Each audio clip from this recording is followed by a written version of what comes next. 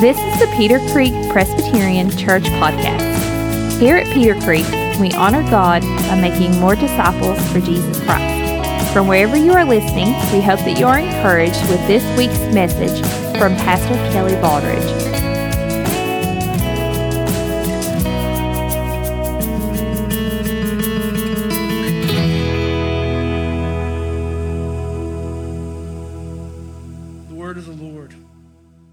To give a human example, brothers, even with a man-made covenant, no one annuls it or adds to it once it has been ratified.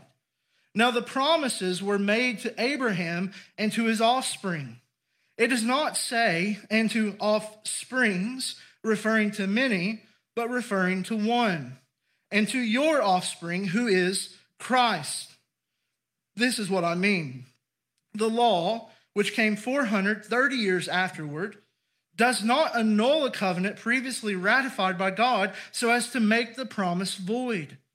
For if the inheritance comes by the law, it no longer comes by promise, but God gave it to Abraham by promise. This is the word of the Lord. Thanks be to God. So, I'm not going to open with any illustration. Let's get right to it. First, we have this human example, this example from human experience. The reason we need no illustration is because Paul gives us one. In verse 15, he speaks of covenant.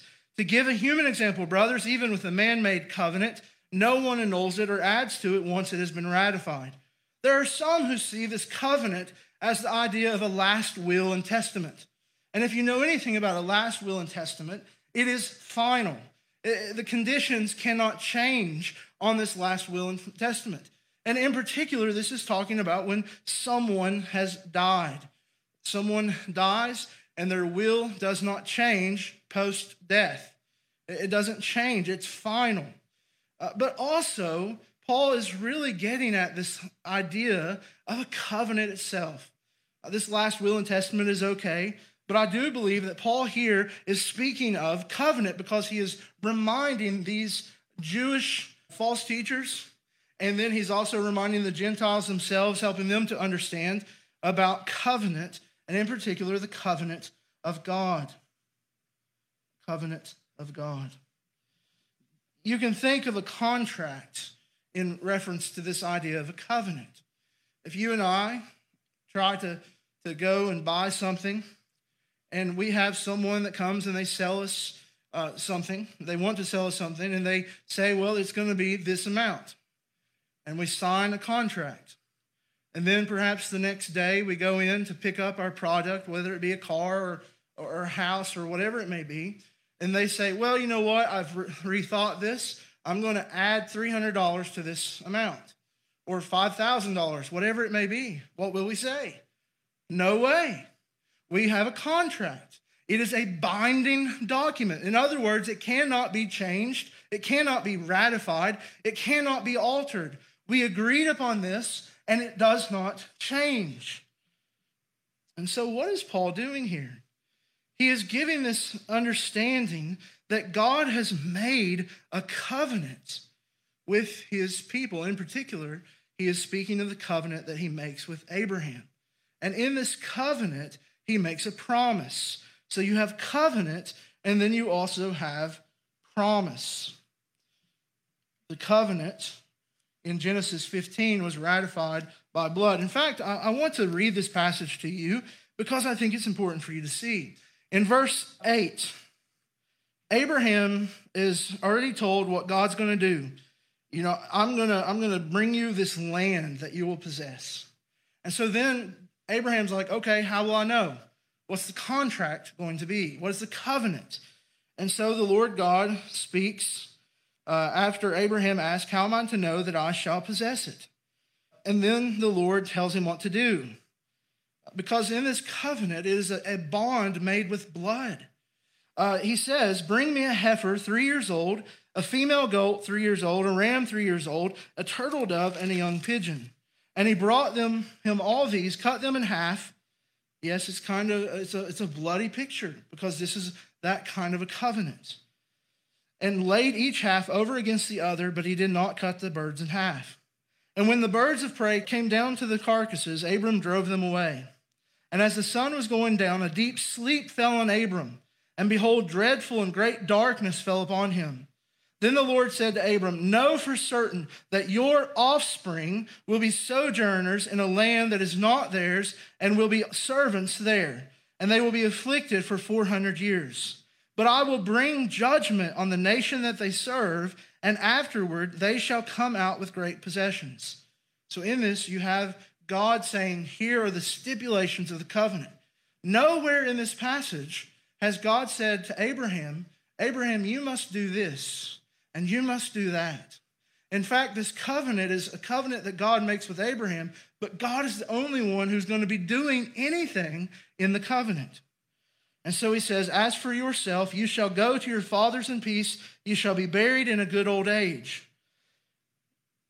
And they shall come back here in the fourth generation, for the iniquity of the Amorites is not yet complete. And so here's what happens. The sun had gone down and it was dark. And behold, a smoking fire pot and a flaming torch passed between these pieces. So the way this covenant was ratified in the ancient time is that those pieces of the animals that were put on either side, the one ratifying the covenant would walk through. But notice, Abram is still asleep, and the Lord's speaking to him in an unusual way, but Abram doesn't walk through. Who walks through? God walks through. This picture that is presented here, a smoking fire pot and a flaming torch passed between these pieces, that is the way the Lord walked through, making this covenant with Abram. On that day, the Lord made a covenant with Abram, saying, to your offspring I give this land, from the river of Egypt to the great river. And then he continues on and on to explain the land that the Lord had given. And so, in verse 16 of Galatians 3, now the promises were made to Abraham and to his offspring. It does not say, and to offsprings, referring to many. The last verse we just read is in the singular. Okay, now that's important, because he speaks of covenant, he speaks of promise. What is the promise? Is that Abraham would have a land and he would have a seed. Now, why is that important? Well, if you know, you remember, Abraham and his wife was barren. They didn't have any children. Now, how could they have a seed? God would be faithful to his promise. And was he? He was. Indeed, he was. But then you have here in verse 16, it explains to us the fulfillment of who this offspring is. In this passage, the Holy Spirit leads Paul to teach us that it was Christ himself. The offspring that God was speaking to Abraham about is Christ. And therefore, the promise that is given to Christ. And then that means that the promise that is given to Christ is the promise that's given to those who are united to Christ, everyone who believes upon him. Okay, so what is the promise? The promise is that we would be made right with God through justification by faith. Abraham was never told to do anything to earn his salvation. All Abraham had to do was believe. Now, he was asked to believe some great things. Abram, you and your wife, I know you don't have children yet, but you're going to have offspring that outnumber the stars. Believe. Abraham, here's your son. I need you to sacrifice him. Abraham believed. He laid the wood to his son. But before he killed his son, the Lord provided an animal to be sacrificed. But that would only point us forward to the true seed of Abraham, Jesus Christ. And the Father would not deliver his son. He would not save his son, but he would sacrifice him, the Lord Jesus Christ. And so the covenant is made by God. It cannot be broken. The promise is given to us in Christ. And so for you and I, what we have is Christ held out before us to believe in him, to trust in him, to find our life in him. So because this promise is made to Christ, how could we ever think God would break it? That's the point that he's making. This promise that Abraham would be saved by faith is made to Abraham, and it's made through Christ. How could you ever think that God would come back on his promise and say that now it's somehow by works that you can be saved? It's somehow by your effort that you can be saved. How could you ever believe anything different if it is made through the Lord Jesus Christ? Now, if you don't get it from this human experience of this binding covenant that cannot be broken, you might get it through history. Understand it through this. Because in verse 17, he says, this is what I mean. The law, which came 430 years afterward, does not annul a covenant previously ratified by God so as to make the promise void. So in verse 17, Paul is telling us the priority of the promise. The promise is the priority over the law. 430 years before the law is ever given, God makes a covenant with Abraham and promises these things to him. That there will be a land, that he'll have an offspring, and that offspring will come and provide the land, and not just the land, but the world to his people. He didn't first ask his people to be good in order to win his favor. God first gave his favor and then encouraged them to be good. So in other words, what we see in the covenant of Abraham, God is showing us the pattern of how he saves us. He does not save you by saying to you, well, you need to do this, and you need to do that, and you need to do this, and you need to do that, and you don't need to do this, and you don't need to do that. Or you shouldn't do this, or you shouldn't do that, and then I'll save you. No. 430 years before, that gap in history, it's there for a purpose to point to us the fact that God gives us his favor before he gives us his law. He gives us his favor so that we would obey his law. Not so that we would earn salvation, but we work and we do out of our salvation. So this is the pattern he gives us. You and I will not be saved by being good little boys and good little girls. You and I will never stand before God as declared righteous by our own righteousness. It is a righteousness that has been given to us by Jesus Christ, by faith in him alone. And so the pattern is you can't earn God's favor. You can't earn something that you already have. You already have it. If you are in Christ, if you've trusted in him, you know that you already have God's favor. Because you would not be able to trust in God if his favor was not resting upon you. That's what grace is, isn't it? It's unmerited favor. Unmerited favor. We don't earn it by our race. We don't earn it by what we do in life. We don't earn it by our education level. It is unearned. It is given to us as a gift. It is what God has done. It is what he has promised. And so Paul says there's a priority of the promise over the law.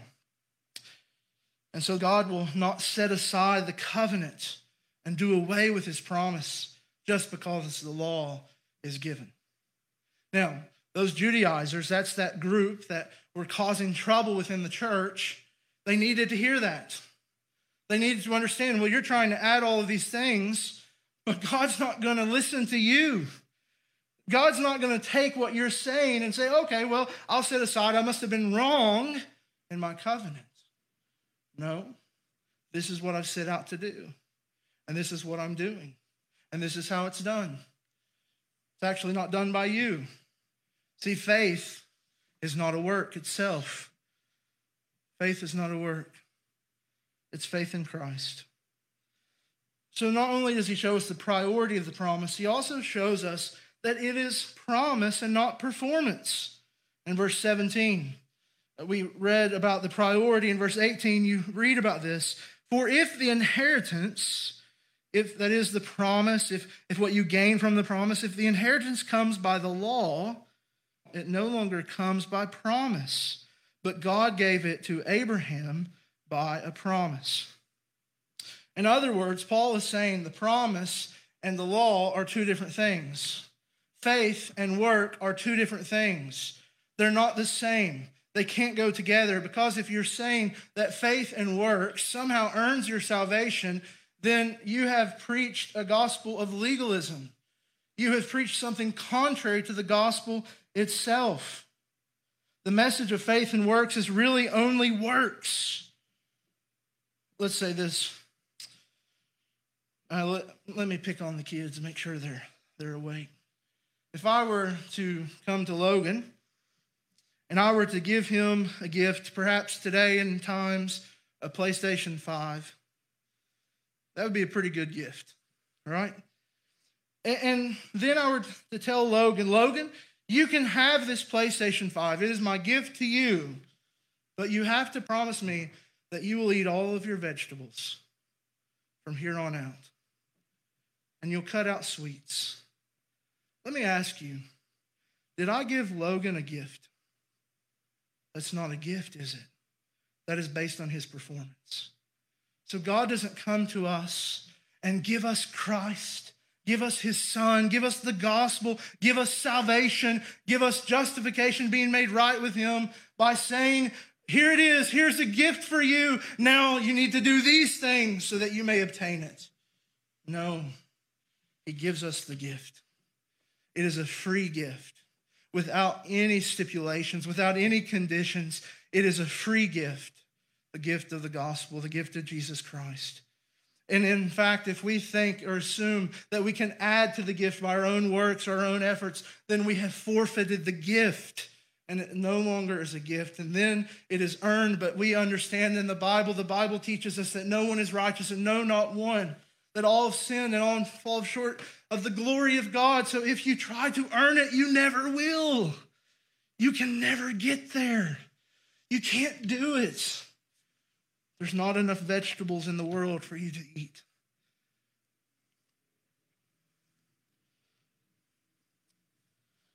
Notice as well in verse 18,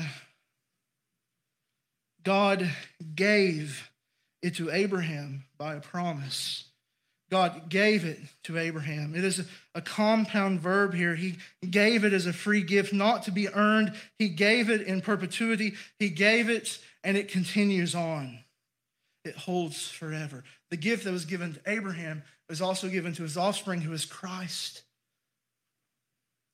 And then, therefore, all of those who are united to Christ by faith also receive the gift.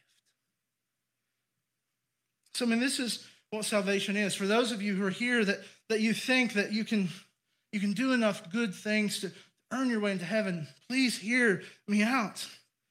That's too hard. That doesn't work. But rather, you have received a gift that the Father has given his Son, the Lord Jesus Christ, to die in your place on the cross, to receive your sin upon himself so that he could give to you his righteousness, so that you could trust in him and be saved.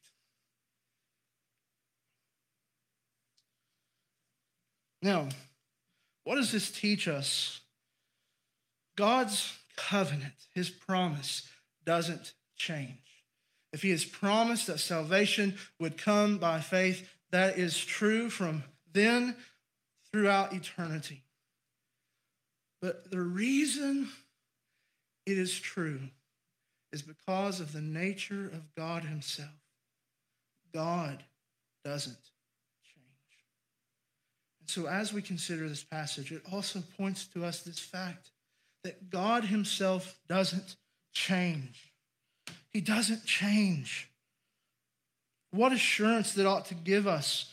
He promises to save you from your sins in Christ, and he will do it. He promises to never leave you nor forsake you, and he will remain with you. He promises that all things are working together for your good. He will do it. He will make sure that the worst of times, the painful times, the difficult times, the evil times, all of those things are working together for your good. If he promises it, It will happen because God doesn't change.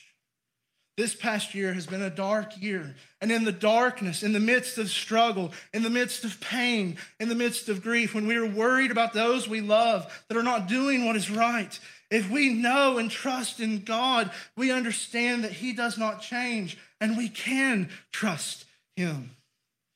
So over and over again, we have learned that faith is not about having enough faith. It's not about the amount of faith that you and I have. It is about the one that we trust in. It's about the object of our faith. And the object of our faith is a God who is constant, who is consistent, who doesn't change. A God who remains the same, who is unmoved by the things of this world. Meaning, it's not that we're not saying that He doesn't care. Oh, He cares, absolutely. But He is unmoved. He is not fettered. It doesn't concern Him. It doesn't hurt Him. It doesn't make Him sad because He knows what His purposes and His plans are, and His plans remain the same. So in the darkness, who are you trusting to turn on the lights? In the midst of struggle, in the midst of pain, who are you trusting to relieve you of that pain? In the midst of your suffering, who are you trusting that understands and has suffered himself, but yet remains the same? The Bible tells us that Jesus Christ Himself is the same yesterday, today, and forever. That Jesus Christ Himself, He says that He's the eternal one. He is alive forevermore. That He is the Alpha and the Omega. That even Jesus, when He is being beaten for you, and when He is suffering for you, when the nails are piercing His hands and His feet for you, and when the spear pierces His side for you, He does not love you any less as He considers your sin that was placed upon Him. No. Oh, His affection grows and grows because He does not change. He loves you. God has not changed. And so in this life of uncertainty, we are to trust in the certain God. In this life that changes from day to day, we are to trust in the unchanging God. In the darkness that we are facing, we are to trust in the one who is light. Oh, friends, Paul is telling us by the Spirit to trust in God, to have faith in Jesus Christ. Do you trust Him? Have you put your faith upon the Lord Jesus Christ? Have you considered Him? He is good. No matter what bad comes, He is good. No matter those around you that fail you, He is faithful and true. Trust Him. Trust Him. Let's pray.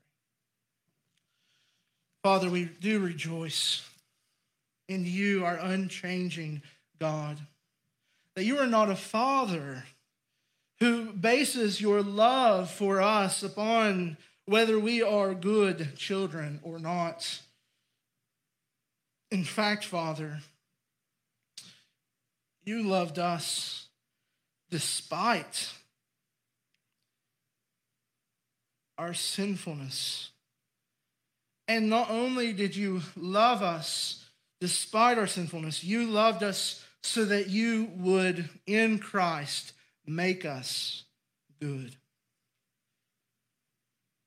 You save us to the uttermost.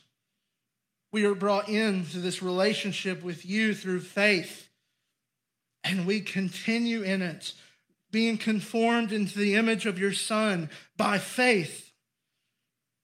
And so we rejoice, O God, that You saved us, and You are saving us, and we will be saved by faith. So help us, O God, in our unbelief. Help us to again trust you, to trust your work, not ours, to trust in Christ's obedience and not in our own. Trust in his death so that we may live. For it's in Jesus' name we pray and ask this. Amen. Thank you for listening to this week's message. If God has used this message to influence you, or you would like more information about our church, connect with us on the Peter Creek Presbyterian Church Facebook page. Remember to subscribe to hear more messages from Pastor Kelly Baldridge.